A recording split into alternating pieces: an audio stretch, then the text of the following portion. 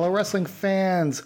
Happy August. Happy summertime. The dog days of summer are upon us, and this is an all-new episode of Charting the Territories. My name is Al Getz, and with me, as he is every month, is my co-host, Mr. John Boucher. John, how has your summer been? Oh, Phil, dog days of summer. You're not kidding. It's been a hot one and a humid one. Yeah, I was actually, we'll talk about this later, but I was up in New York and I ran into you while I was there, but it was hotter in New York for those few days by a few degrees than it was in Atlanta. Oof. Which is wild and crazy. And I'm sure that kind of means that global warming is a real thing, I guess. Other than that, the summer has been fine. Very busy, but good. Good. Yes, and speaking of you being very busy, John, I want to start things off with you. In the past, you've alluded to you've been working on something and you weren't able to announce it publicly just quite yet. But I believe that now you are able to announce your involvement in a project that was recently announced on a grander scope within the last few weeks. Yes. It's the new Tales from the Territories show that is still in production. And it's with the combo tag team action here with the guys from Dark Side of the Ring and $7. That's the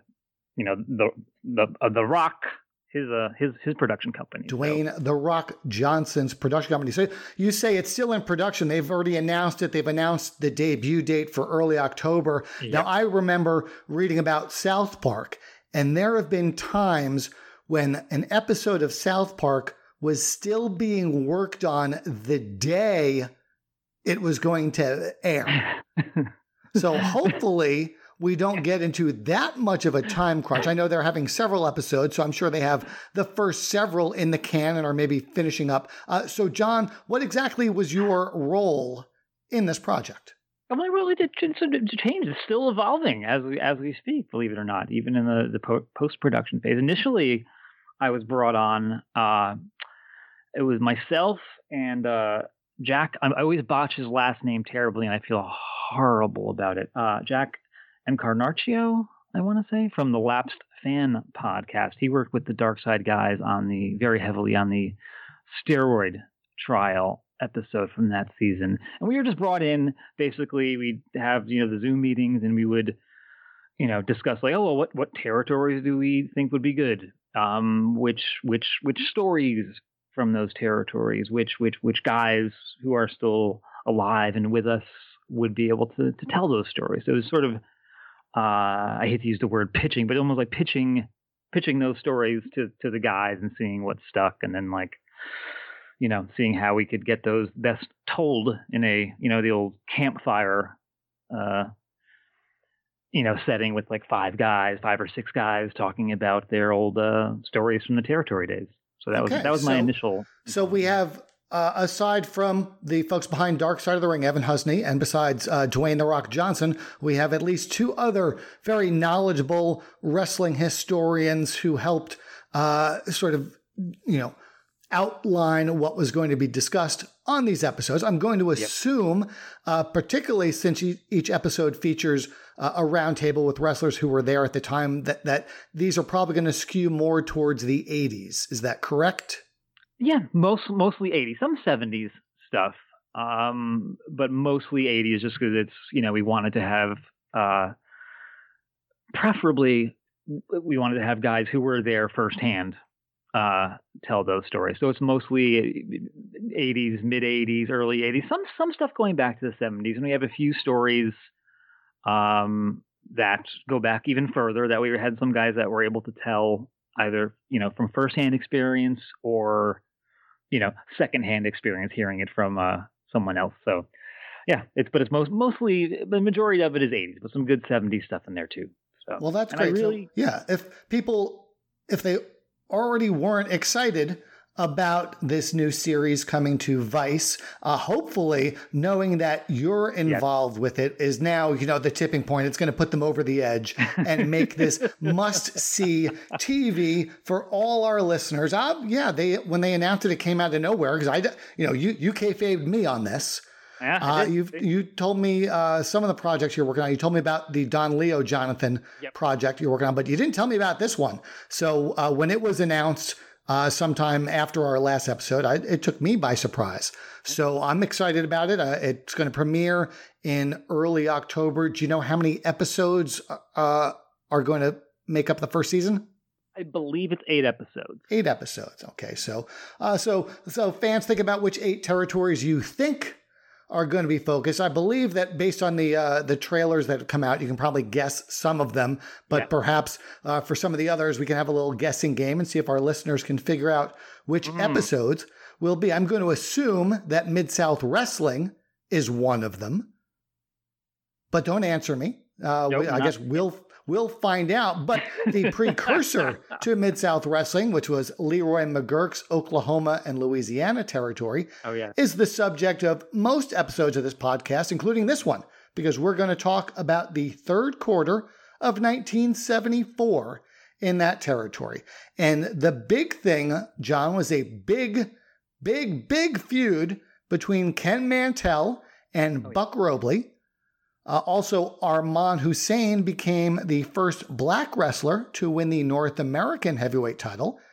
Who will save the tag team division? And a whole lot more. We're also, as I mentioned earlier, going to talk about John and I meeting up at Citi Field for a Mets game and all the regular features, including John plays Gordon Solie's Championship Wrestling Trivia.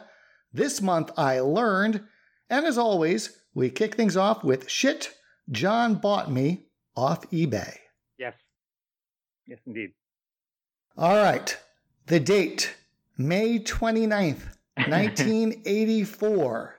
The place, the Meadowlands Arena in East Rutherford, New Jersey. And now, John, since both you and I grew up in New York, a lot of our listeners might not know this, but when we watched the WWF television, they would plug house shows not only for Madison Square Garden, but also the Nassau Coliseum, as well as the Meadowlands when they ran it, because all 3 of those venues are in the New York market and were all served by the same TV station.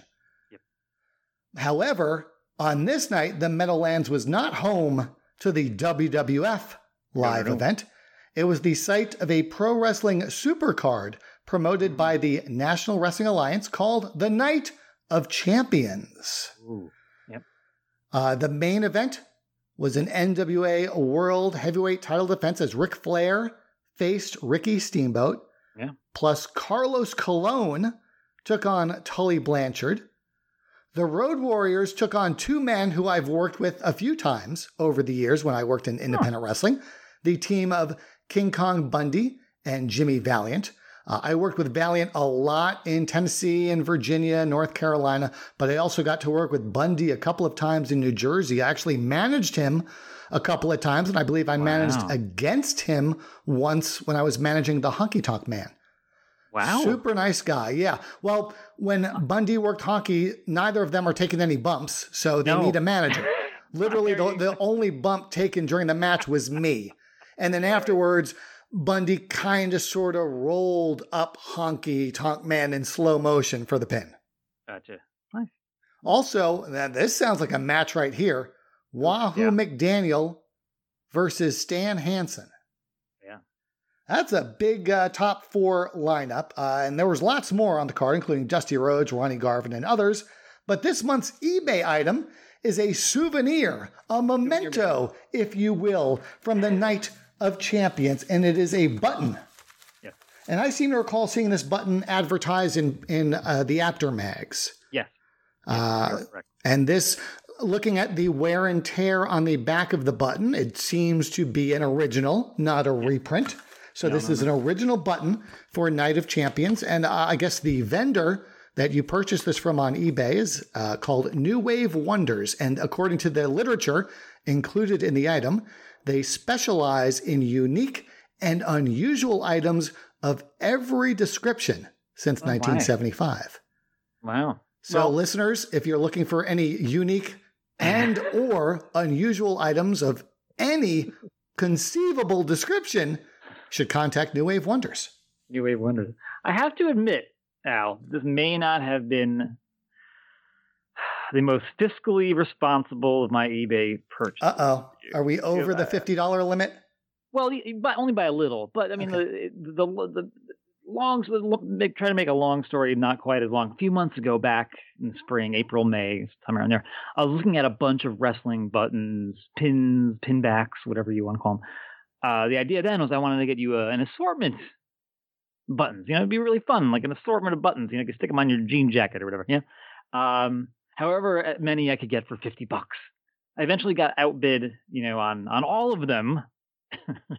So ended up having something different. I think that that may have been the month that I had to get you the Eugene pillow. So of course I set up the old recurring search and made a promise to myself that the next time I saw one of those buttons, I would make it yours regardless of the price. And that price happened to be, around $50 for this one. So that's that. So that's how eBay gets you, man. That's how they get you. They do. Well, wrestling buttons are making a comeback. I know a lot of the indie promotions and wrestlers have buttons for sale at their merchandise tables. Because, nowadays the indie wrestlers have so much more than just 8x10s and maybe a shirt at their table. So buttons seem to be one of the things that wrestling fans nowadays are purchasing. So perhaps I will wear this next time I go to a baseball game. There you go. See if I can get some people comment on it. Yes. So yeah, that was this month's shit John bought me off eBay. Recall, he is authorized to spend approximately $50 of my money every month. And apparently this month, as sometimes happens, he goes slightly over, but it's not the end of the world. Okay, no big deal. Some months he goes under. So it all evens out in the end. Yeah. So Ken Mantell and Buck Robley.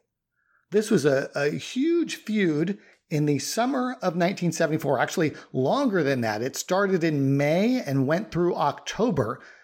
As the summer began, Robley put a bounty out on the head of the NWA World Junior Heavyweight Champion, Ken Mantell, and this led to a few outsiders, wrestlers that actually weren't currently wrestling for Leroy, to come in and try and collect the bounty. And these included Tarzan Baxter, who had been here before but was wrestling at the time in Gulf Coast as the masked pro.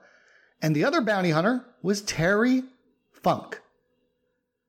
Terry faced Ken Mantell on July 22nd in Shreveport and on the 25th in Chalmette, Louisiana. With Mantell defeating Funk as well as the other bounty hunters, this cleared the way for more singles bouts between he and Robley. All told, John, there are at least 78 singles matches between the two, and quite a few tag matches with one of them on each side of a tag team bout between April and November. Now, many of these bouts were title matches. Obviously, Mantell was the World Junior Heavyweight Champion, but there were other stipulation bouts as well. And as with many feuds in this era, the stipulations and the progression of the feud differed in each market.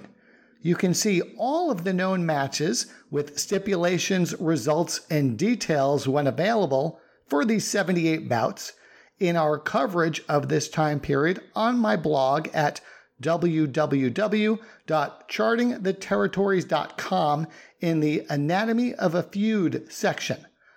Buck Robley. We're going to talk a little bit about him in detail later, but quickly, this was not too long after he debuted for the territory, so he got a pretty big push right off the bat.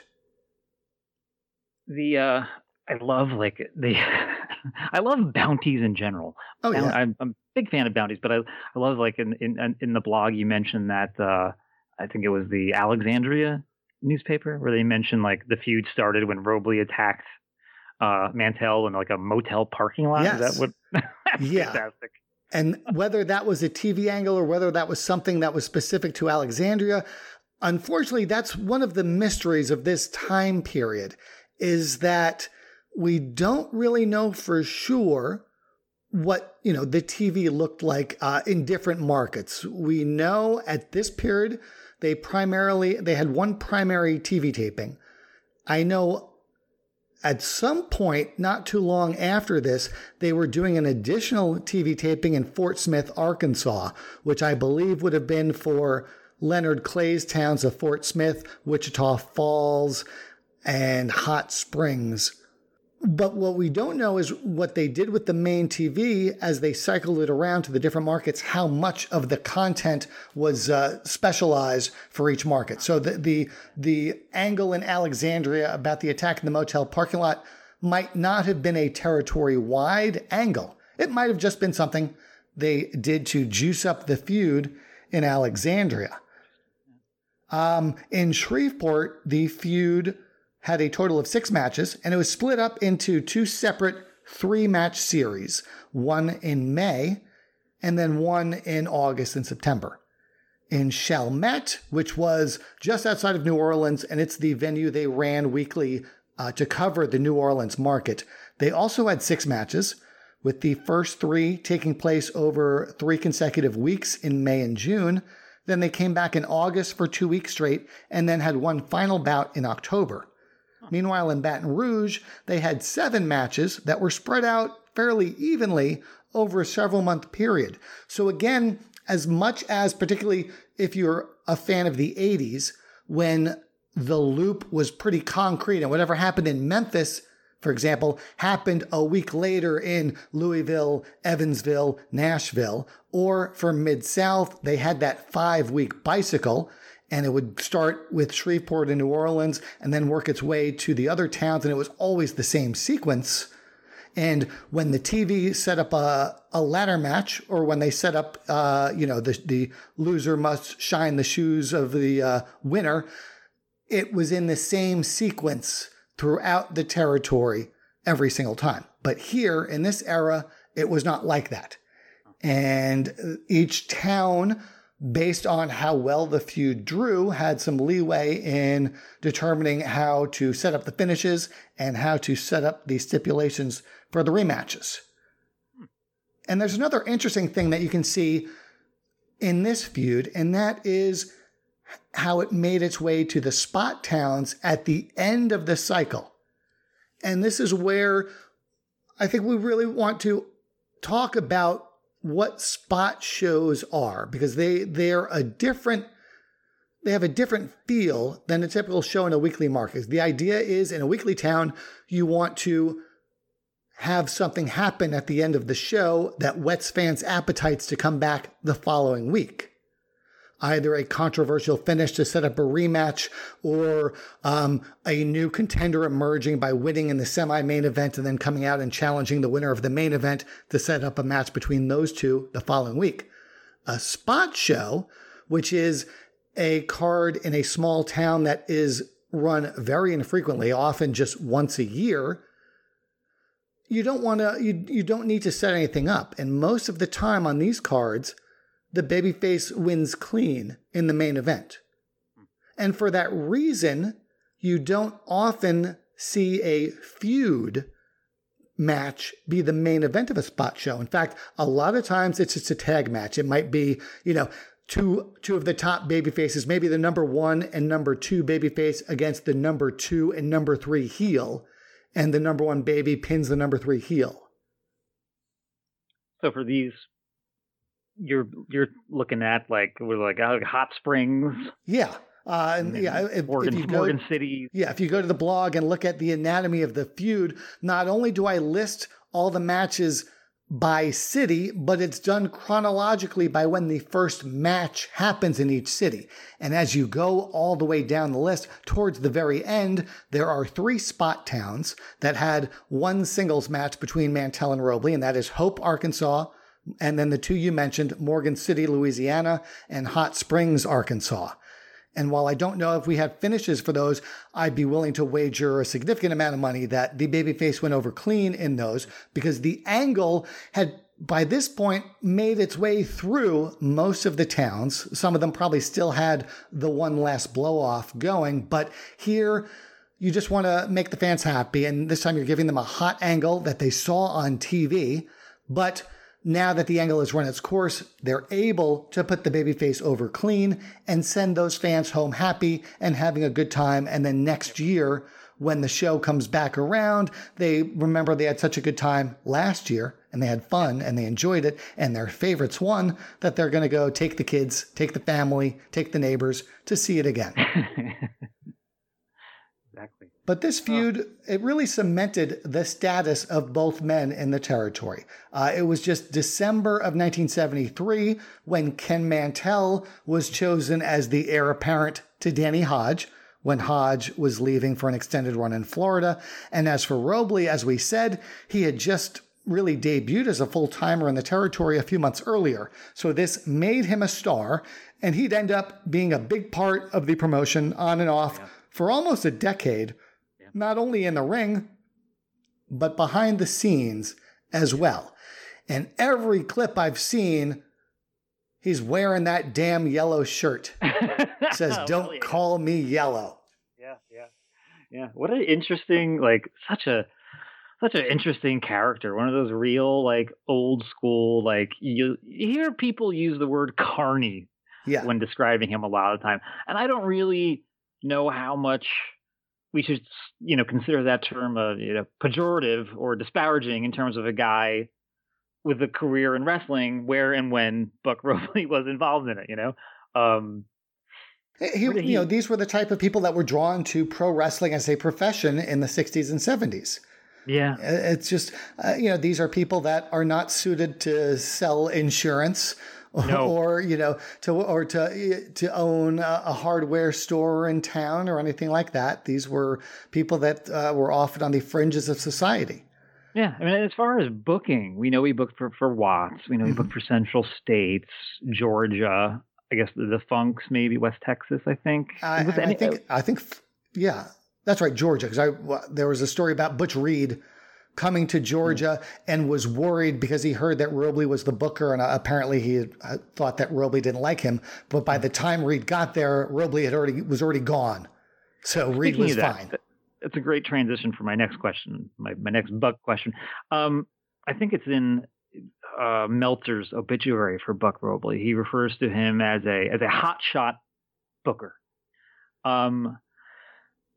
What would do you know of any examples of Robley's hotshot booking? I'm not really sure what I don't means. Yeah, I don't really know. I do know that Jim Cornette on one of his podcasts a while back had a great answer to a question when people were talking about was Mid-South hot shotting in late 1984 when everything was super hot, but they were running so many angles. And, Cornette basically explained hot shotting is not running big angles. Look, if things are clicking, keep doing them.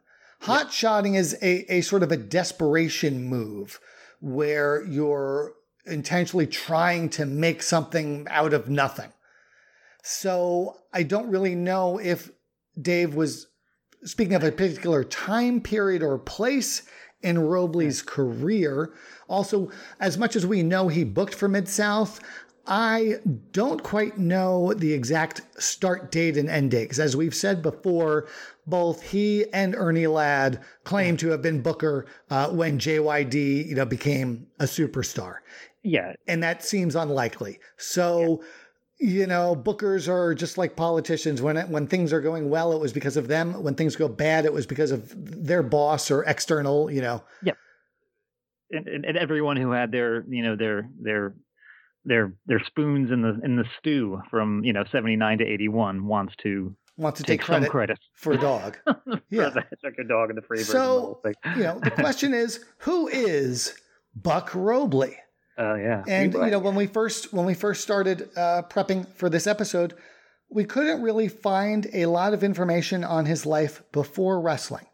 Greg Oliver with Slam Wrestling wrote an article when Robley passed away in May 2013. But unlike most of Greg's articles, there's little in the way of his life before wrestling.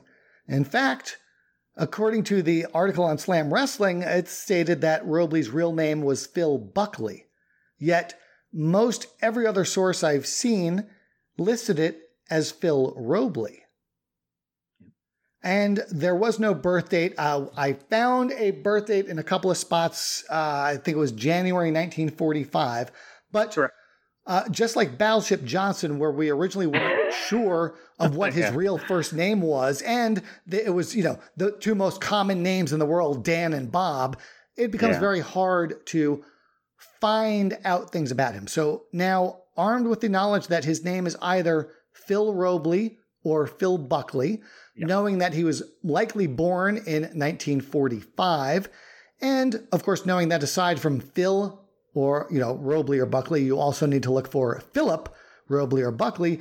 John, you took on the task of looking through newspaper articles online and Ancestry.com to see what you could find. And of course, if you do find anything, you need to go through some additional steps to vet the info.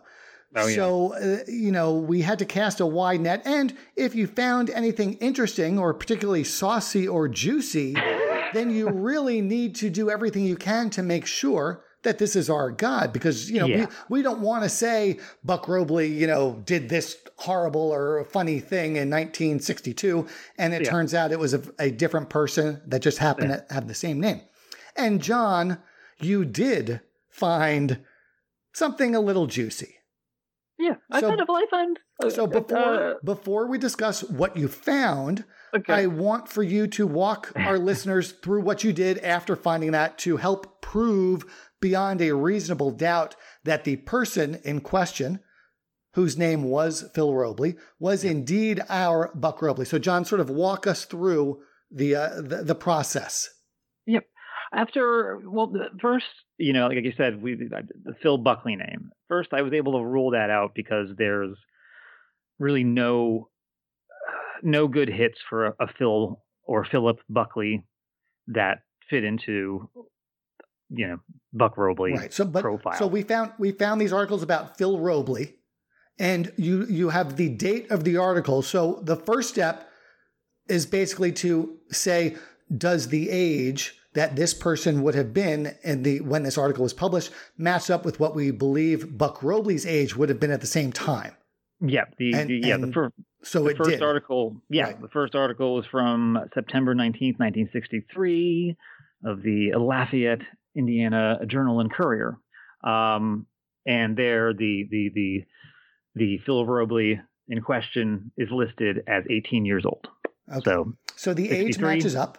Yep. And then the other piece of information that you now have acquired is Lafayette, Indiana, was the newspaper where the story about this person was published. So now the question is, can we find any connection between Buck Robley and the state of Indiana?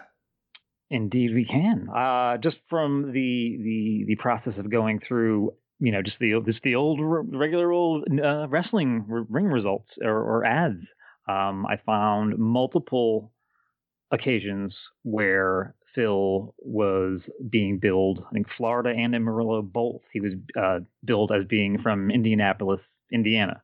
Okay. Which is, and so that doesn't mean for a fact that he had to have been from there for real, but it makes it more likely.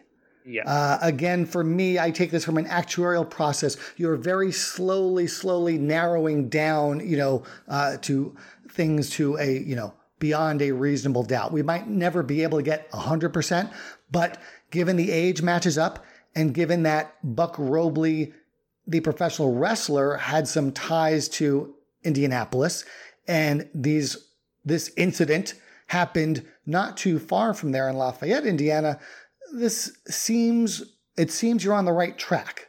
But then where'd you go from there to get even more sure?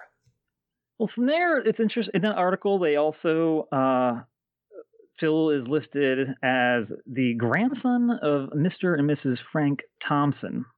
Lists their address rather than his parents' address. Then I went to Ancestry.com, started looking for some stuff. and I was able to find Phil's marriage license. And from there, it listed the Thompsons as his maternal grandparents, his mother's name being, Margaret Thompson, and his father's names being Joseph Robley.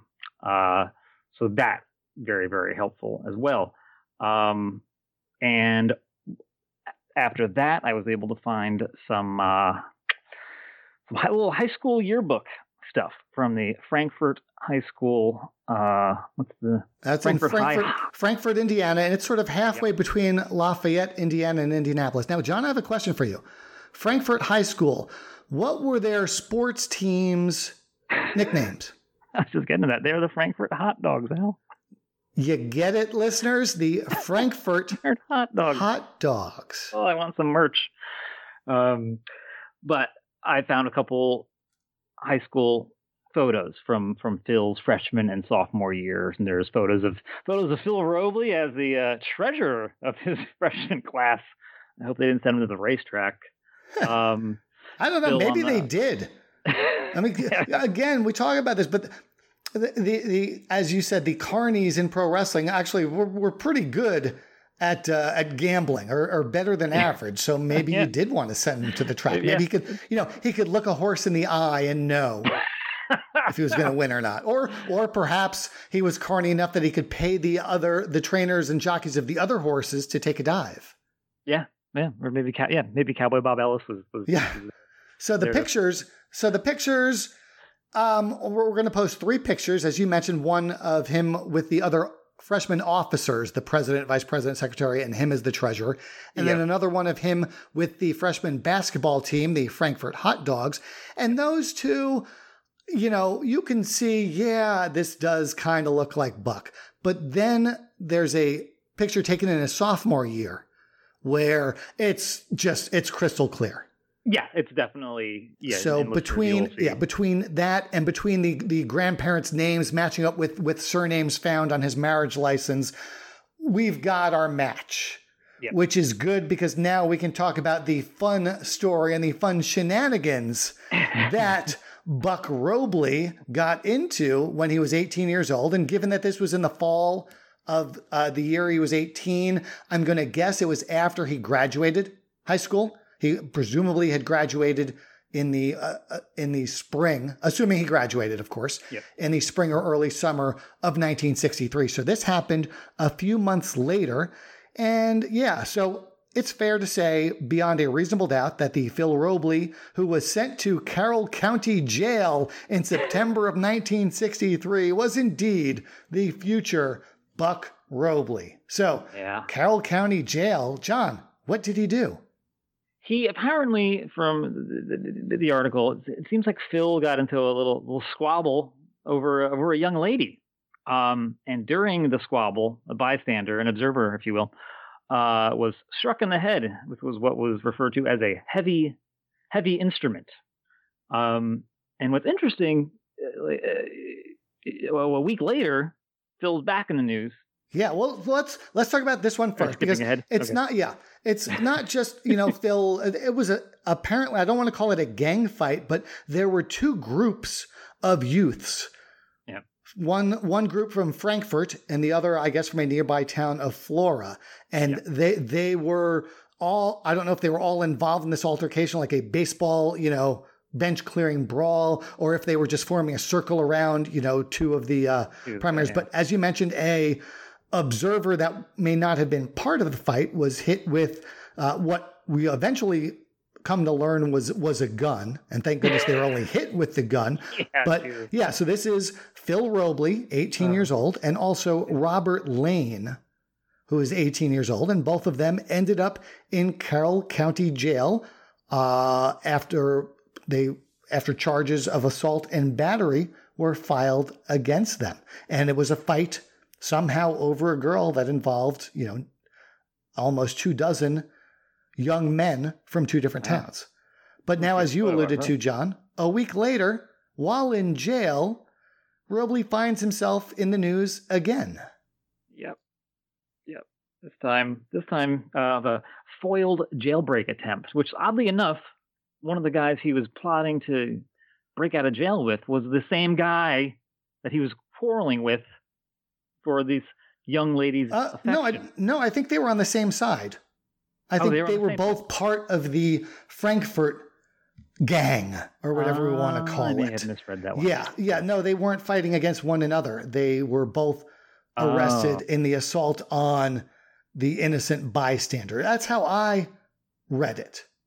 Okay. So, I misread them as being from two separate factions. I don't believe so. I don't believe this is the Nation of Domination versus the Disciples of the Apocalypse. This is the Montagues and the Capulets.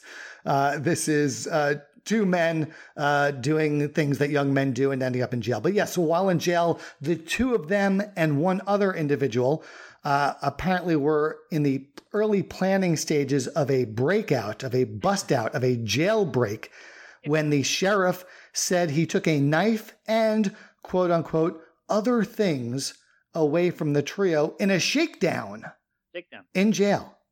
Yeah. And that article goes on to say that Robley's friend, Bobby Lane, was charged with assault and battery in a gunfight in which 13 Frankfurt youths and 8 Flora youths were said to have taken part. So a week before it was 9-on-9, but apparently now it's 13-on-8. And perhaps as the legend grows, it's going to end up like Shawn Michaels outside that bar where he fought off 800, Marines until the last one got him from behind with a crowbar. Yeah, and you were speaking like of him graduating, and it's odd because you mentioned that because I couldn't find any junior or senior yearbook stuff for him. So I don't know if he changed schools or dropped out or what. It's interesting, like I mentioned. We don't know. Obviously, given what he was doing not long, after his 18th birthday, one can make assumptions, but that doesn't necessarily mean anything. But he doesn't appear to have continued along with the hot dogs. Perhaps he switched. Perhaps he switched over to the burgers. The burgers. Maybe there's a town, Hamburg, Indiana, and he jumped to them. So the pictures from the high school yearbook, as well as these two articles, we will post on Twitter shortly after this episode comes out. So be sure to follow me at Al Getz Wrestling. That's Al Getz Wrestling. And you can see, particularly from the photo of him as a sophomore, it clearly is Buck Robley. So we know where he grew up. We know where he went to at least 2 years of high school. And we know that he played basketball and apparently also track and field while a hot dog, and that he had a little dust up with the law as an 18-year-old. Yeah. Now, as far as his wrestling career goes, John, you found some YouTube footage of Robley in action. And as always, you curate some recommendations on the YouTube footage. And again, just like the pictures on Twitter, we're going to post links to these matches on Twitter. And we're going to go in chronological order. First up is Robley versus Tommy Rich from May 1981 in Georgia. And this match is part of a YouTube video that's, I believe, a full episode of Georgia Championship Wrestling. And later in the episode, a little bit after the match, they show footage of Robley attacking Rich, who had a bounty on his head. We're talking about bounties earlier. There's a bounty angle here in Georgia. And who placed the bounty on Tommy Rich, John? Michael Hayes. Michael P.S. Hayes. Michael Hayes. And it's really interesting because if you recall, Robley was the one in Mid-South who initially was feuding with the Freebirds when Junkyard Dog came to his rescue. Yep. And now, of course, they kind of sort of acknowledge DiBiase having a past with the Freebirds, and I believe Junkyard Dog as well. But perhaps they didn't mention Robley's part in it, or maybe they did to make it even more shocking when Robley is now a hired gun attempting to collect the bounty. But they do a shoulder injury angle with Tommy Rich here. And then after that, we have Robley from Houston in late 1981 against a young Terry Allen, the future Magnum TA. So we talk about a established babyface matinee idol, Tommy Rich, in 1981, and a future Matinee Idol Magnum TA, also in 1981. Compare and contrast, John, the two of them in the ring in 1981. Well, in ring, Tommy Rich is Tommy Rich in the ring. There's the Thesz press finish, and Tommy Rich has the baby face fire. I was more impressed with young Terry Allen. A lot of credit for young Terry Allen here, who you're looking at Terry Allen, who's like a young hot stud, and Buck Robley, who looks like Buck Robley. And you're thinking, how does this crazy, weird looking old dude stand a chance against this jacked up young guy? But he's able to pull it off. Buck Robley's able to pull it off. They make it believable with the selling and Buck using his nefarious tactics. Even the match with Buck and Tommy Rich isn't really all that exciting. Buck does a convincing job of acting and looking like a real maniac, and shouting $10,000 while he's stomping Tommy Rich. But the match really isn't anything special. The like you said, the angle after where he attacks Tommy is really more exciting than the match. Since it's a TV match, it's not necessarily going to have some substance, some meat to it.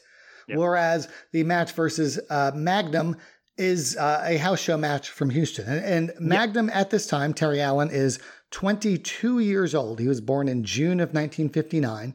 So he's 22 years old. And some sources say he debuted in the late 70s, but it seems that his earliest runs in territories were in 1981. So he may still be a rookie at this point in time. And if not much more seasoned than that. Yeah, but I thought this was a good showing for young Terry Allen here. I was almost like I honestly thought like they would have him steal like a quick pin or go to like a time limit draw, honestly. But alas, no. Yeah, no, he wasn't ready for that yet. No.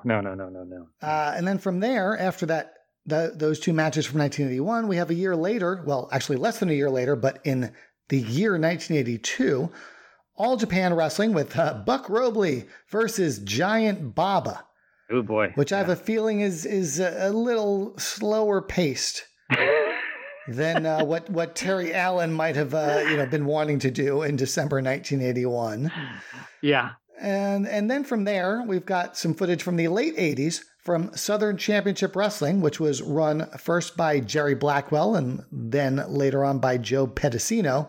And this is from 1988, and it's an angle where Mr. Wrestling 2 receives a present during a TV taping, and it's brought out in a giant box. And we watch this now, and we all know that there's somebody inside of it. This is, this is like the Sting angle in WCW. No, which was just a few years later. But yeah, this is one of those oldie but goodie angles. And who should come out of the box but Buck Robley, who attacks Mr. Wrestling number 2. And then from there, there's also footage of a match, a lumberjack match between the two. So John, you seem to be getting excited just even reminiscing about this angle. So tell us about the giant box containing a yellow belly. I just love it. It's the best. I mean, there's a match going on in the ring, right? I forget. I don't even know who it is in the ring. Two guys, maybe a tag team match. I don't know.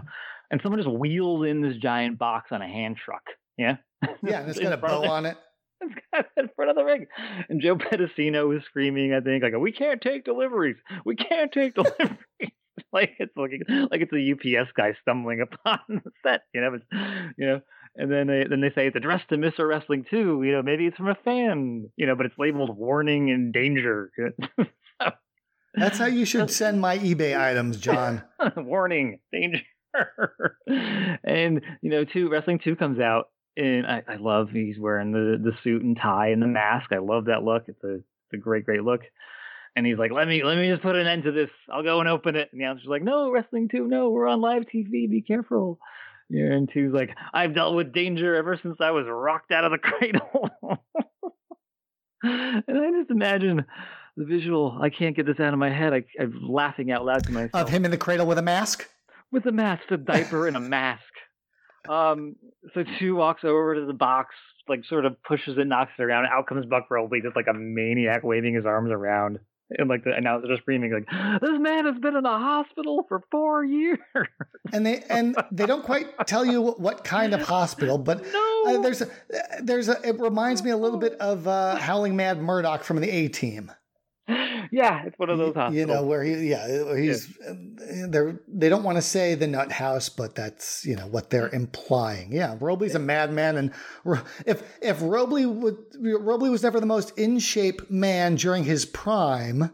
Oh boy. Imagine what he looks like in 1988. But again, the fans don't care about that. No. You know, they don't. They're you know, for a TV crowd, and this was aired on WATL in Atlanta.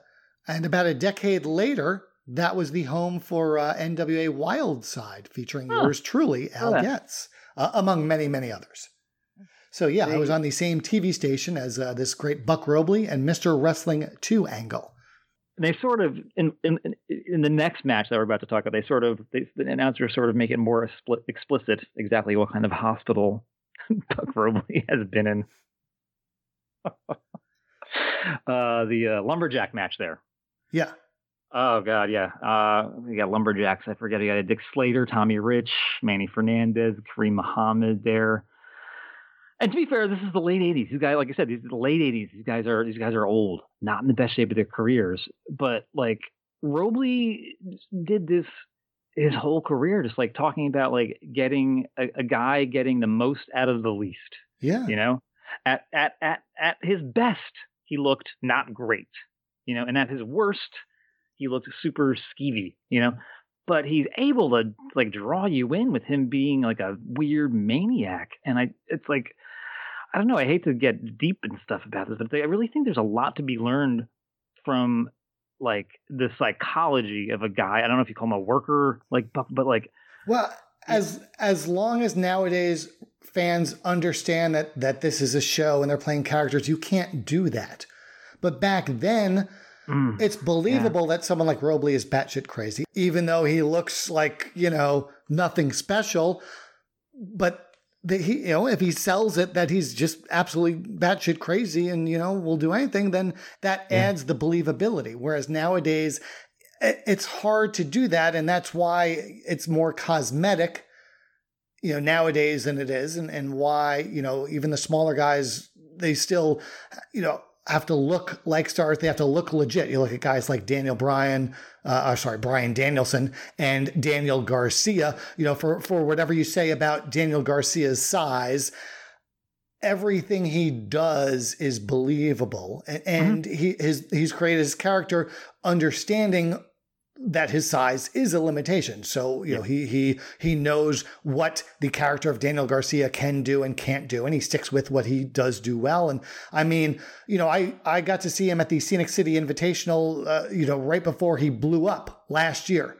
Last year, he was part of the tournament that my friends do every year in Chattanooga, Tennessee, featuring independent wrestlers, mostly from the area, but with a few outsiders brought in. And literally between the time they booked him and the time the tournament happened, he had blown up. Oh, wow. And within, I think, a week or two was when he had his first AEW appearance. And the guy is legit. Again, I don't know if he's going to become a, you know, super duper superstar like The Rock or Stone Cold or anything like that. I highly doubt it. But to the AEW fans, he is a tremendous asset because he brings something to the table, you know, that puts him on par with guys like Danielson and Claudio and those wrestlers and, you know, Regal stable. And he's sort of having his little go with that. So, yeah.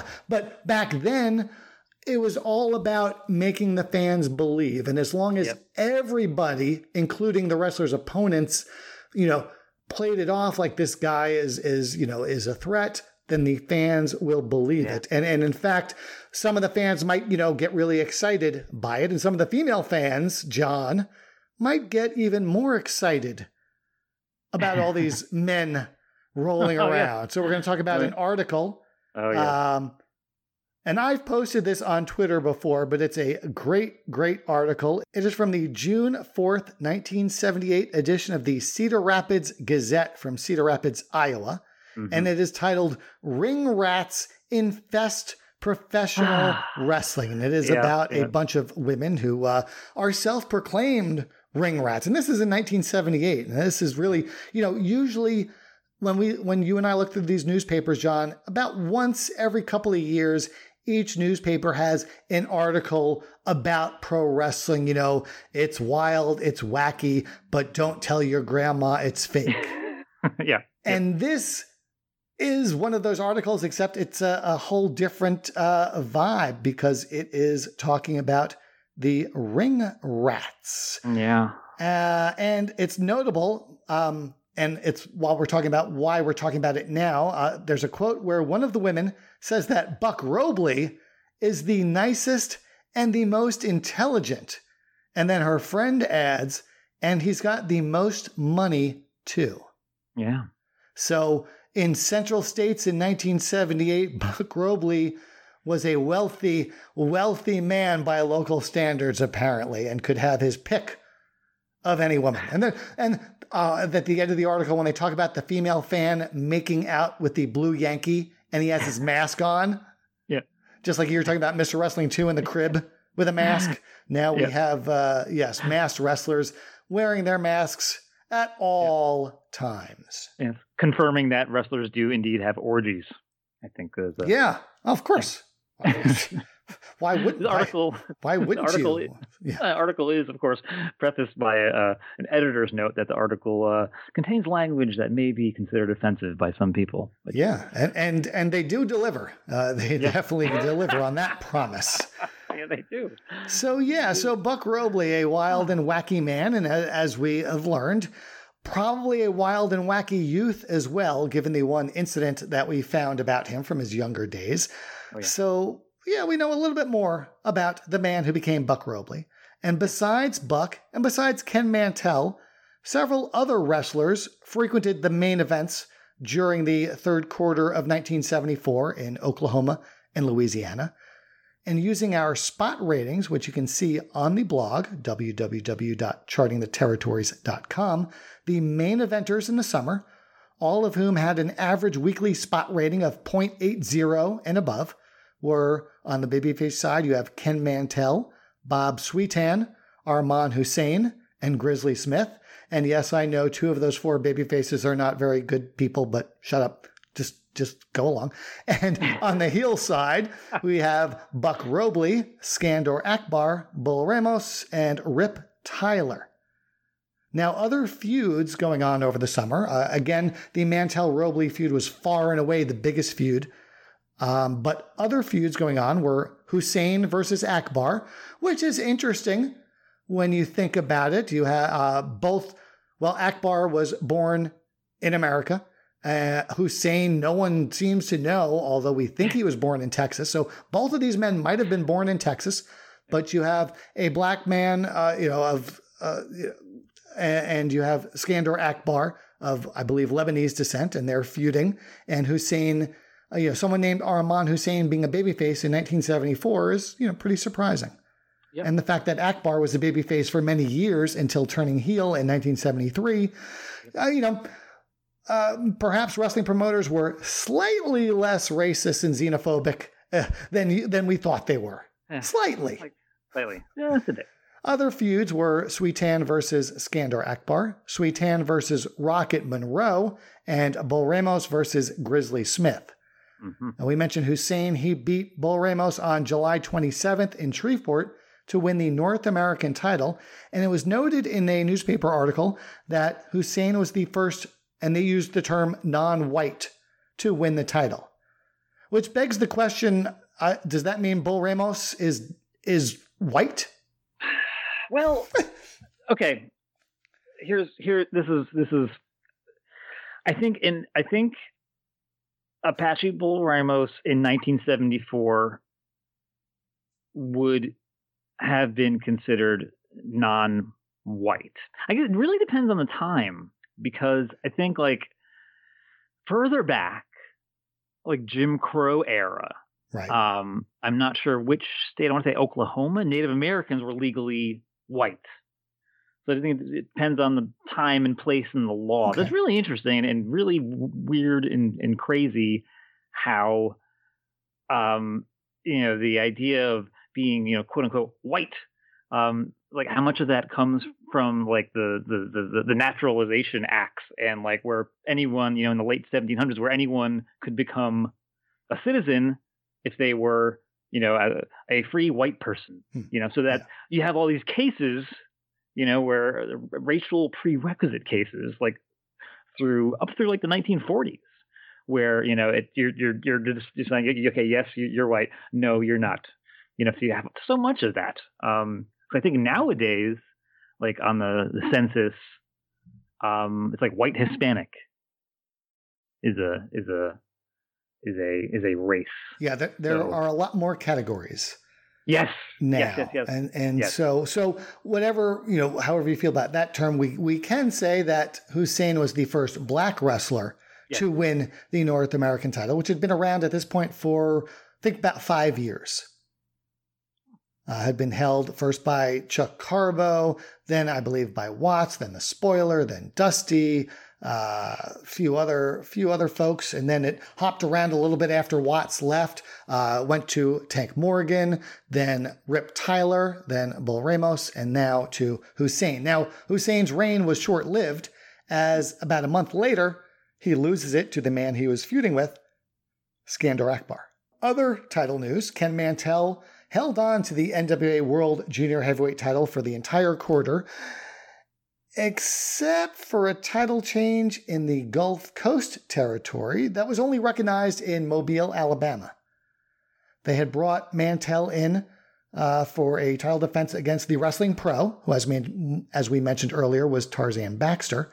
And this was on September 24th, and there was a controversial finish, and Gulf Coast ended up recognizing the Pro as the champion, and in the newspaper it says, quote unquote, going against the NWA. And this led to several weeks of Pro defending the title in Mobile against outsiders who were alleged to have been sent by the NWA. And these included Lou Thez, Stan Vachon, and a young Mike McCord, who of course is Austin Idol, before Mantell finally regained the title in Mobile on November 5th. So not only do you have a title change that is only acknowledged in one territory, but it's only acknowledged in one town. In fact, I looked through my records for all the other towns in Gulf Coast during this time, and none of them acknowledge Tarzan Baxter, the Wrestling Pro, as the World Junior Heavyweight Champion. When he has singles matches, they're not billed as title defenses. He's not acknowledged as champion. This was a Mobile-only angle. And again, this just goes back to what I was saying earlier and what we've been saying on this podcast for its entire run.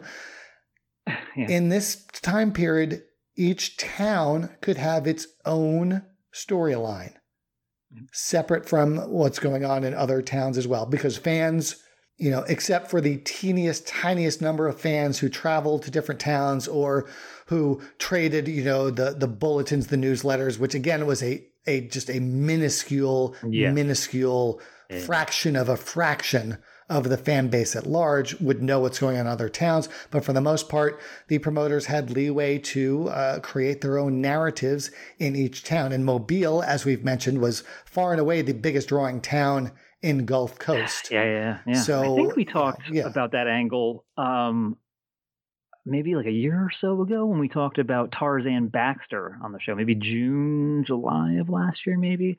I'm a real sucker for angles like this too, where the Sam Muchnick gets on the horn and sends a telegram and does the whole thing. And they did that. That's from reading the newspaper articles. That's how this reads. Is that this was Cowboy Bob Kelly, who's kind of sort of, he's an active wrestler, but he's also kind of sort of acknowledged as working for the office. And so it strongly implies that he is, fighting for his local wrestler to be the world champion, even though the rest of the NWA, it's almost like a Stone Cold, rebelling against the man type of storyline, even though Baxter was a heel at the time. Yeah, it's interesting. Yeah. So again, and when we're, for people that are into title histories, how, if you want to calculate the number of days Ken Mantell was the NWA World Junior Heavyweight Champion, how do you do it? And let me say, there's no wrong answer. If you want to ignore this storyline, that's fine. And it's not wrong to do so. But think about this. Over the years, we find things like this, and sometimes they weren't well known. In fact, we, Charting the Territories, learned that one of the title changes from Danny Hodge to Lorenzo Parente was also a town-specific angle in Little Rock. Yep. So if we're finding these decades after the fact, that may very well mean there are others that haven't been found. So again, it's just as far as lineage and concrete information on the length of a title reign, it's really hard to do.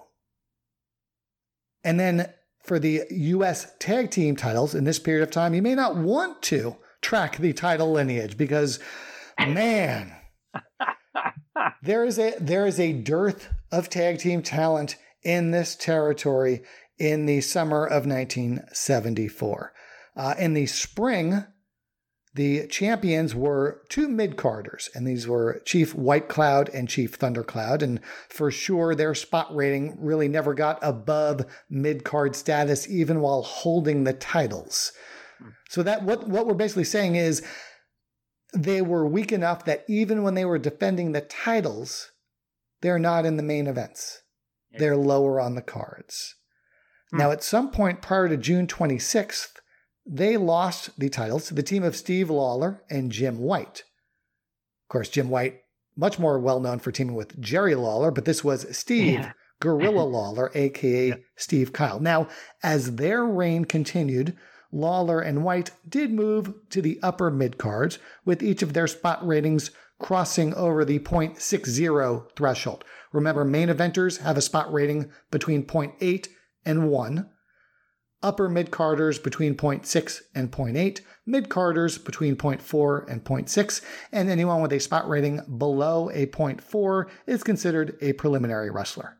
Other upper mid-carders in the territory at this time included heels Rocket Monroe, Randy Tyler, and Mr. Ito, and babyfaces Dr. X, Johnny Eagles, Luke Brown, Jack Curtis Jr., and a newcomer by the name of Stan Hansen. Yep. So that's an interesting crew. And Rocket Monroe ends up he's an upper mid-carder for the quarter based on his average weekly spot rating, but by the end of the quarter, he's a main eventer. And he's getting a really big push, which we'll see in the fall when we cover that later on this year on the podcast.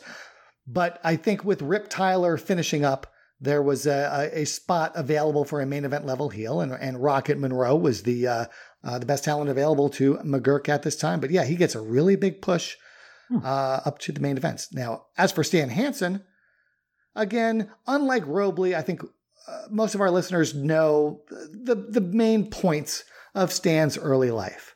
But there's some things in here that I didn't know, some of the details. So he was born in Knox City, Texas, but went to high school in Las Cruces, New Mexico. John, how do you pronounce that? I'm going with Las Cruces. Las Cruces, okay. I'm going with that. Where he was a standout in football. He, of course, went to West Texas State, along with pretty much every other future professional wrestler in the early 70s. However, one thing I learned, and this isn't the thing I learned this month, but one interesting note is that he majored not only in physical education, but also geography, which I'm sure served him well in later years when he literally traversed the globe. Indeed. I'm sure that geography education came in handy when he needed to know how to get, from Denver to Amarillo, for example. He played in the World Football League and had two very brief stints on the rosters of the Baltimore Colts and the San Diego Chargers. Now, at one point, Stan was working as a phys ed teacher and wrestling coach back in Las Cruces. Yep. But eventually he found his way over to the Funk Brothers, Dory Jr. and Terry, and made his pro wrestling debut in January 1973 for Western States Sports. And he spent most of the year there, and he spent the early part of 1974 there, and he ends up coming to McGuirk's territory in the middle of 1974. Now, Stan has a book, came out with Crowbar Press, Scott Teal's wonderful publishing house. I don't have a copy of the book, but John, you do. So as far as the pre-wrestling days, was there anything else in that book? And of course, plug the title of the book so our listeners can find it and purchase it. But anything else of interest about the early life of Stan Hansen? There's a ton of interesting stuff. So feel free to cut me off whenever you like. But the book is called The Last Outlaw. It's by Stan with Scott Teal, so it's an autobiography. It's a really interesting upbringing. Just for starters, just his family was, I wouldn't say that they're poor, lower middle class, maybe from the way Stan describes it. Once a month they'd have a steak from the grocery store if dad got a good deal on it. And his dad was actually from Brooklyn, New York, and his mom from Texas, and his dad was stationed in Texas prior to getting shipped off to World War II. So that's how they met. And just like he's a guy who's one of those guys, the athlete from day one. In Texas, when he was a kid, you could play tackle football when you're like in the third or fourth grade. And Stan was always a big kid who loved the physicality of it. And, one of the things I learned from the book, too, is like baseball was really his first love, which is, I kind of love hearing that he was so into baseball.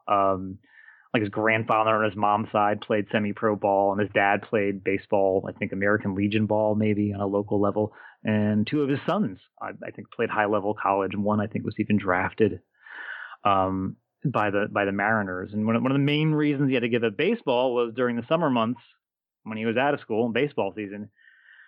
From the time he was 14, he was working full-time, helping his dad, pitching with the Bills. Their family's main income was Stan's father, dryland farming, which was mostly dependent on rainfall and very unpredictable. So Stan was helping out with that. He tells a bunch of great stories about like watching like the Dallas Cowboys in their first year, 1960, and the Dallas Texans from the AFL. Who later became the Chiefs, I think, and the visiting teams would come and practice in the area. There's a place called Randall Park.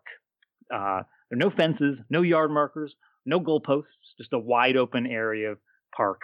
And the first time Stan rode his bike down, he was like 11 years old, and it's to see the visiting San Diego Chargers. He'd stand off to the side, get as close as he could, inch closer over time until he was like 100 feet or so from all the action. He's just watching them run their plays and their drills or whatever, and they're not really running his direction that much. But after one play, one particularly large man is running at young Stan at an alarming rate of speed. And before Stan has time to react or move, the guy is almost on top of him. And without breaking stride, the guy just hurdles over young Stan Hansen, runs for a few more yards, returns to the huddle.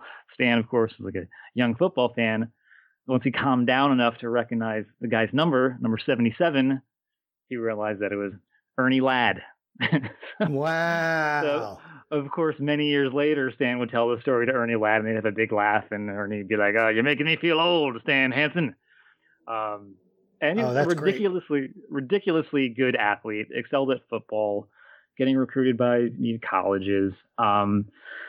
He tells a great story about visiting West Texas State when he was a junior or senior, and he meets the coach, gets the tour of the campus courtesy of the senior center on the team. Stan had gotten the whole tour. He'd been on a couple of other tours, and he'd always seen the dorms, wanted to see the living space. For some reason, this guy didn't want to show Stan his dorms. He was like, what is going on with this guy? So finally, Stan works up the courage to ask to see the living quarters, and the guy hesitates a bit, but agrees. So walking up to the room, to the stairs, he tells Stan, he's like, look, we all have to have roommates, even the football players. We don't get to choose our roommates, so on and so forth. Guy opens the door, sees two beds, It's almost like a line was drawn down the middle of the room, like the invisible line, on the side that belonged to the senior center. A neatly made bed tucked in, like, military corners, whole thing. Clean desk, clothes hanging nicely in the closet. On the other side of the room, newspapers, garbage, just loose, old, half-eaten food, takeout containers, dirty clothes. Meltzer? Was Dave Meltzer's roommate? No, close. And a big guy sleeping on a bare mattress with no sheets. It's 2 p.m, and they've woken this guy up. He rolls over, says hi, goes right back to freaking sleep. And that was the first time that Stan Hansen met Frank Goodish, the future Bruiser Brody. Oh, so this is it's like Forrest Gump. He meets Ernie Ladd, he meets Frank Goodish, and then years later, wow, that's wild. That's just, there's so many of those. So this is the last Outlaw is the name of the book. Yes, highly recommend. Okay, I'm really surprised this book doesn't get enough press. There's like one of the best wrestling boxers. There's so many great stories. Stan's got a great memory, and he's not burying people. He's not putting himself always in need. He's just telling great stories. He always seemed to be a pretty humble and down to earth guy. Yeah. When talking about his wrestling career, and we've got some YouTube footage, and I wanted you to find some stuff from the early years of Stan. Obviously, there's some incredible, amazing footage of him in Japan and in the 90s. But we went earlier than that, and there's a match from 1973, his rookie year in Florida, with Stan against Tosh Togo, and then just a couple of years later in Japan against the Destroyer, and then a tag team match in that same year from All Japan with Stan and Bobby Jaggers against Giant Baba and Anton Geesink, who is a legendary judoka who wrestled for a few years. Baba, I think, sent him to Amarillo to train with the Funks. And he had a unspectacular wrestling career, mostly wrestling for All Japan from, I think, 73 to 1978. But then also there's an audio interview on YouTube from 1976 with Stan Hansen being interviewed by the one and only Bill Apter. And of course, Apter being New York centric, there's a lot of talk about Bruno Sammartino. So, John, we'll let our listeners watch the match footage, but if you can sort of tell them a little bit about what's going on with this interview with Apter, because it's pretty interesting. Oh, I love this. This interview is great. Stan's talking about Watergate and don't trust anyone over 30, like the youth movement. He's all about the youth movement. He talks a lot about the lariat. And Apter talks about one of the announcers on TV. I don't know if he's referencing, Vince McMahon Jr. or who is the announcer, but talking about one of the announcers tugging at Hansen's elbow pad and coins falling out of it on live TV, which I just love that. Of all the things you're going to load, Stan Hansen's going to load his elbow pad with, like, just coins, just like loose change. Yeah, I love that so much. And Hansen, of course, says like, oh, the announcer threw those coins down himself trying to set me up, And it's funny, like, Stan is just really good. Apter asked him about breaking Bruno's neck, and Apter says that the slam, which actually did break Bruno's neck, he mentions that, and the lariat aggravated after the fact. But Hansen is smart enough to, quote, correct, unquote, Apter here and credit the lariat rather than the slam. Quick on the fly thinking by Stan to try and stick with the company line. So it's an interesting audio interview from 1976. Really cool. Stan interviewed by Bill Apter, and that's on YouTube. And again, follow me at Al Gets Wrestling. I will tweet out links to all of this footage, plus some pictures. Just like you found some high school photos of Buck Robley, you found a couple of Stan from his high school yearbooks, and we'll post those along with the YouTube footage. We'll also post an article from the November 7th, 1971 Canyon News from Canyon, Texas, about the time that Stan Hansen accidentally stole a car. And now normally when you say someone accidentally stole a car, they didn't accidentally steal a car. However, reading this story, I'm inclined to believe that, he actually truly did unintentionally, accidentally steal a car. So, John, don't go through the whole thing, but just paint a picture, and then our listeners, if they want to read the rest of the article, we'll put that out on Twitter. Yeah, it's basically like after I think Stan at this point was a senior at West Texas, and he was also the assistant coach of the freshman team. I think after a game, Hansen wanted to borrow the head coach's car. The coach, loves Stan, trusts him. He's like, okay, it's the station wagon out back with the keys in it. And to hear what happens next, although you can probably figure out the interesting points, but this story gets pretty funny on how everything comes to a head. You can check that out on Twitter. But yeah, back in those days, people left keys in their car, people left their doors unlocked. It was a different time, it was a different world, and so yes, Stan Hansen once accidentally stole a car. And you could really hear like in his voice like the aw shucks. Like it couldn't have been a more honest mistake. Yeah. Really. Yeah. That's great. So back to the tag team ranks. We talked about Steve Lawler and Jim White being the U.S. tag team titles at this time in the third quarter of 1974. The only other regular tag teams are the former champs, Chief Thundercloud and Chief White Cloud, another heel team of Mr. Ito and Sung Young Kang, and then there's a couple of part-time teams. There's a babyface team of Johnny Eagles and Terry Lathan, and then the brother team of Rip and Randy Tyler. So the tag team scene is definitely hurting.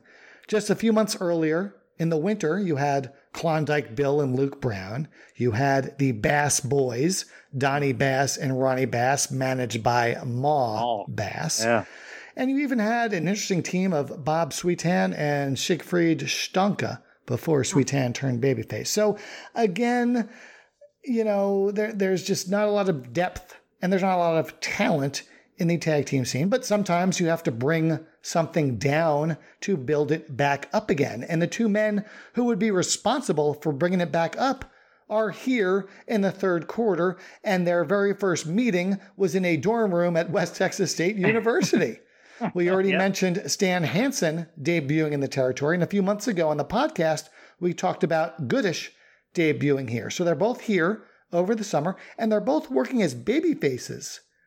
Now, Goodish turns heel in late September, and that is going to set the wheels in motion for a really big run by a really big tag team in the coming months. Now, as far as Goodish turning, it looks like it was done on house shows, because in some cities, he's teaming up with fellow babyface Bob Sweetan one week, and then the next week they're wrestling against one another.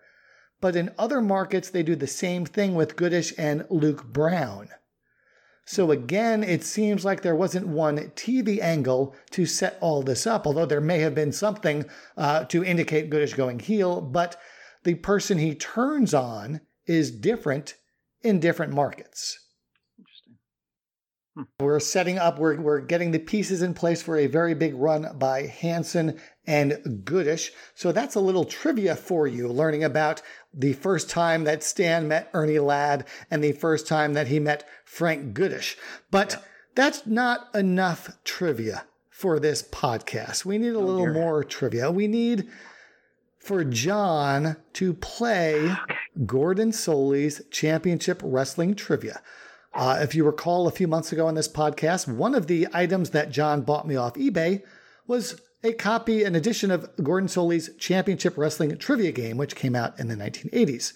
So, of course, me, being very clever, decided to turn the tables on John. And every month, we're going to pick a card. It's very similar to Trivial Pursuit. Each card has 4 questions on it. And I'm going to test John Boucher's knowledge as John plays Gordon Solie's Championship Wrestling Trivia. Okay, here we go.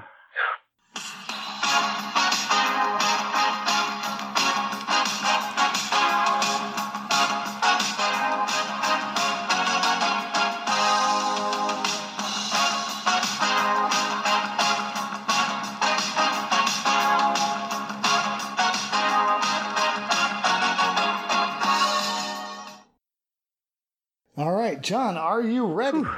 I am. I'm so nervous. Okay. But I'm even more nervous than usual because last month was not a good month. I feel like I'm in a slump now. I don't know, the dog days of the summer. Goodness. All right. Well, then we'll start I'll start with what I believe to be one of the two easiest questions on this card. Okay. In what city were these wrestlers raised? Mike Graham, Hulk Hogan, Paul Orndorff, Steve Keirn, Dick Slater, Bob Orton Jr., and Brian Blair. I'm gonna go with Tampa, Florida. Correct. Okay. Ding, ding, ding. Nice. Ding, ding, ding. All right. Can I request No lifelines. A ding, like a ding and a zonk noise, you know? Yeah. Next month, maybe. Well, we'll work on that. I could do the cha-ching, but I can't do the zonk. I can't do the womp womp. All right. True or false? Junior heavyweight wrestlers are allowed to compete with super heavyweights.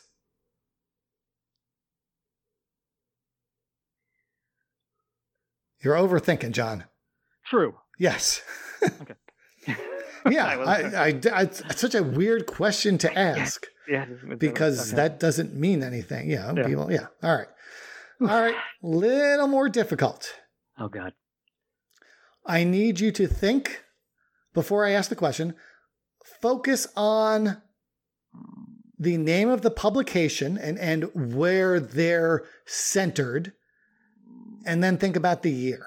So who was the winner of Pro Wrestling Illustrated Magazine's Manager of the Year in 1973? Pro Wrestling Illustrated Manager of the Year in 1973. Yes. There was no Pro Wrestling Illustrated in 1973, so this is interesting. That's funny because you're right. Yeah, that's And they were like, imagine, I think they were all based in Rockville Center, New York. Correct? Yeah. Yes. As a babyface, I would have to guess like Arnold Skoland. Nope, that is not correct. Okay. It was the Grand Wizard. Okay. Cool. Interesting. That's who I would have voted for. Yeah. Yeah. I was thinking babyface manager would have to be going well. But think about from a fan standpoint. I don't think Skoland was ever particularly popular amongst fans. I think that was just a role given to him behind the scenes for his service. Yeah, absolutely. Yeah. So I again, I'm like you. I would have guessed. So was this another magazine in '73? Did Apter? There weren't Apter mags, but the publishing family that became the Apter mags was around. Yeah. But I forget which title it is. But there you go. Interesting. Yeah.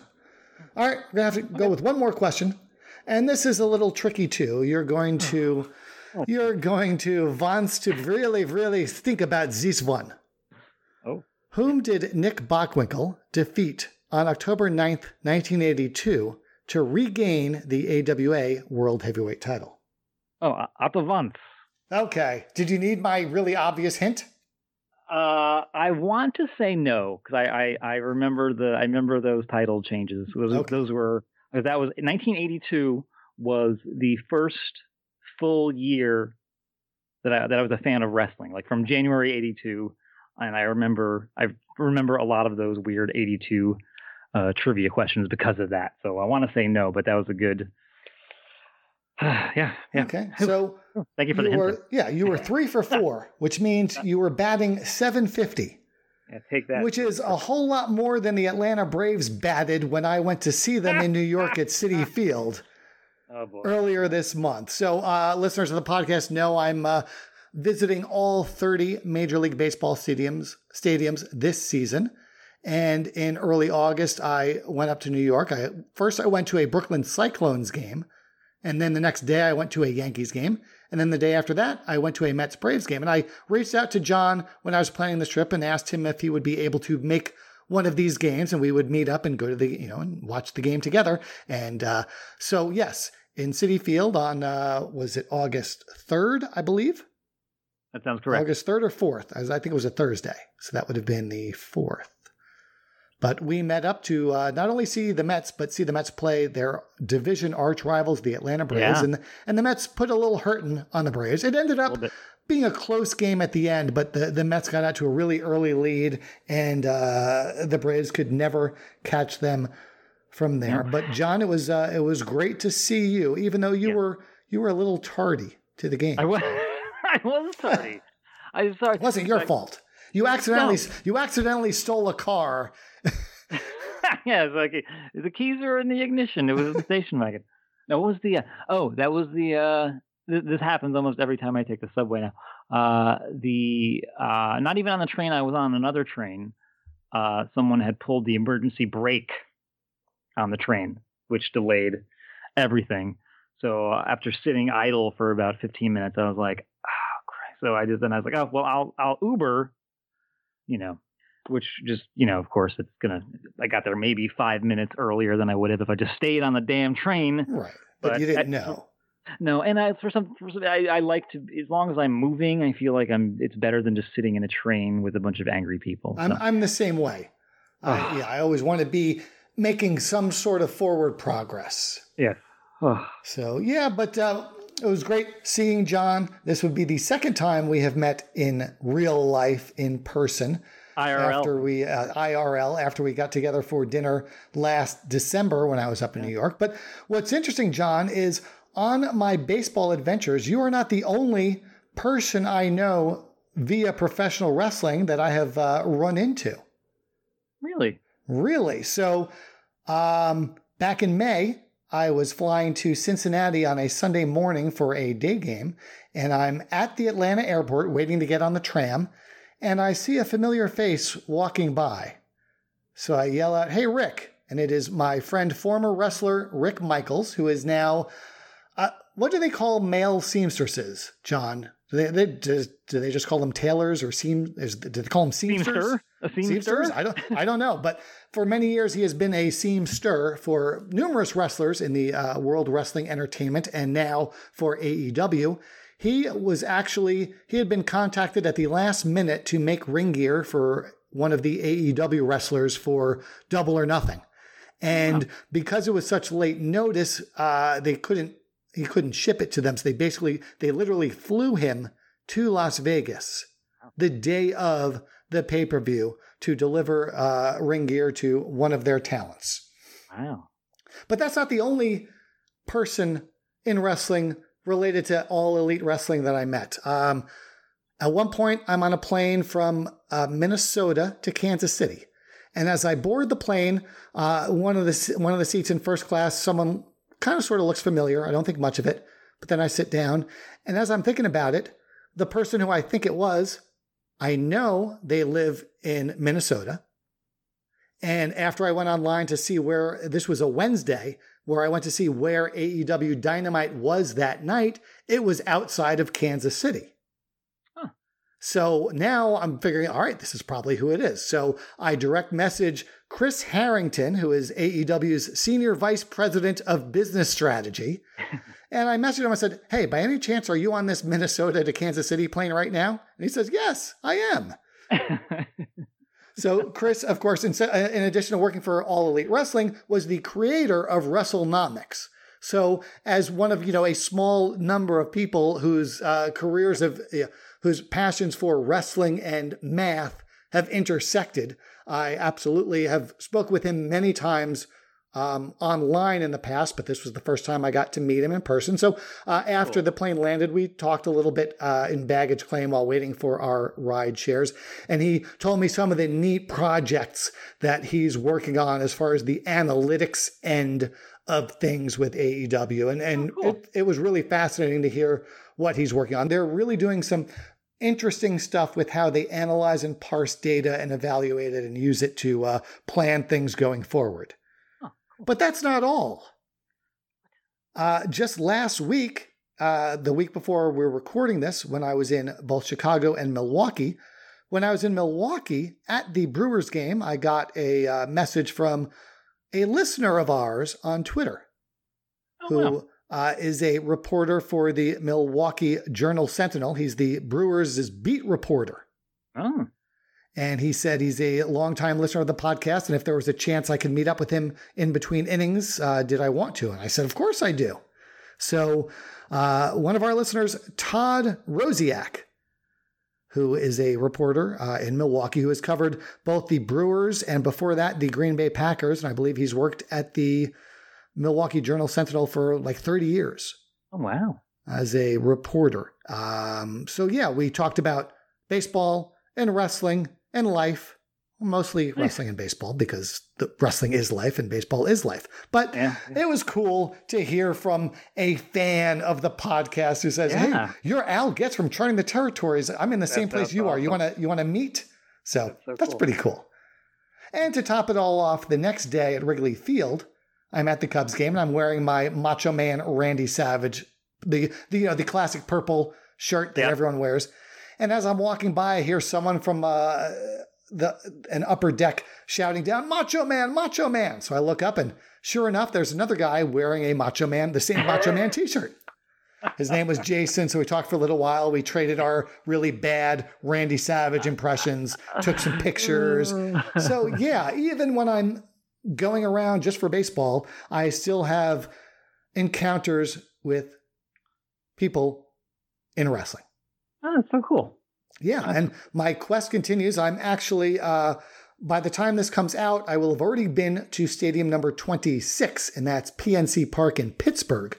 I'm catching a day game. And then from there, I'm going on a mystery trip where I'm going to catch 3 minor league baseball games in 3 different cities, all in one state that I have never been to before. Wow.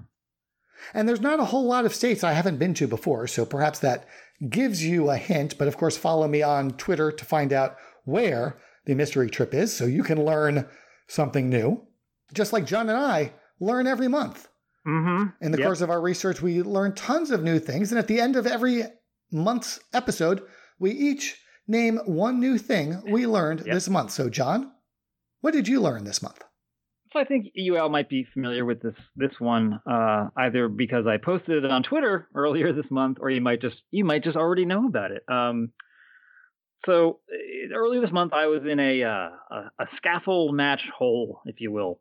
I thought you were going to say you were in a scaffold match. No. I'm scared of heights. I'm not going up on that thing. The famous, quote unquote, first one being Jerry Jarrett, Don Green, 1971 Louisville.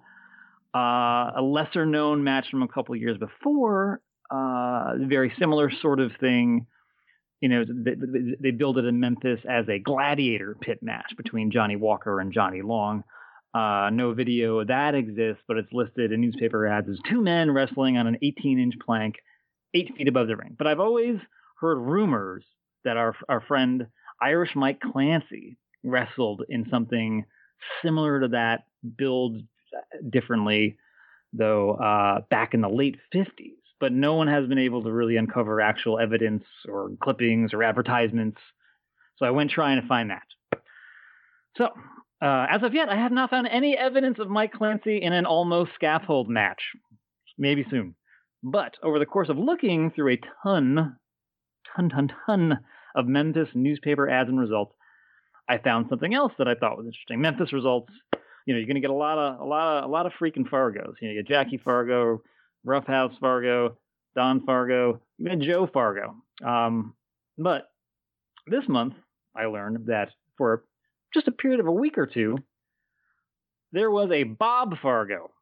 So I posted some of these clippings on Twitter. Some folks had some ideas that didn't really work chronologically as to who they thought it was. And then Cornette chimes in with, "Oh, wow, yeah, I've never seen this. You should ask Scott Teal at Crowbar Press." So I thought, okay, that's a good idea. I'm going to reread that time period from Don Fargo's book, Summer of 1960, before I email Scott. Maybe the answer's there under my nose. I just haven't actually read it. Didn't find anything. So I go to bed thinking, I don't want to bother Scott Teal with this. He's probably busy. Doesn't want to deal with my questions. He's got his own stuff to work on. So I wake up the next morning having my coffee, and then bam, email from Scott Teal. He emailed me. I will read from his email now. "Hello, John. Someone sent me a post from Twitter or someplace. Here's what I know. I asked Don about the identity of Robert Fargo several times, and he has no recollection of a Robert or Bob Fargo. It appears to be a short-run thing, as I've only been able to find 4 matches with Robert Fargo in the Fargo mix. 2 matches took place in Nashville, the first on May 31st, 1960, when Robert, billed as Don's brother, was working in Don's corner when Mike Clancy defended the Southern Heavyweight title. Fargo lost the second and third falls, but the Fargo stole the belt after the title match. The following week, June 7, they teamed up in a handicap match against Clancy. Clancy beat both Fargos within the stipulated 60 minutes. On June 1st, Don and Bob Fargo teamed up in Bowling Green in a grudge handicap match against Oni Wiki Wiki, with Wiki having to beat both Fargos within 60 minutes. The following week, Don and Bob teamed up with Sol Wangeroff in a handicap match against Irish Mike Clancy and Oni Wiki Wiki. Jackie or Sonny definitely weren't Robert because they were in the Charlotte territory that week. They were in Charlotte on the nights before the national matches and in Durham, North Carolina on the nights of the Bowling Green matches. I wondered if it might be Jim Dalton, who wrestled with Don as Jimmy Dykes in Pittsburgh, Pennsylvania, but they didn't get together until May 1961. Don often picked up partners in the various territories when she appeared, but there was nobody named Robert or Bob in any of the cities he wrestled during May, June, or July 1960. So the identity of Robert or Bob Fargo will likely remain a mystery.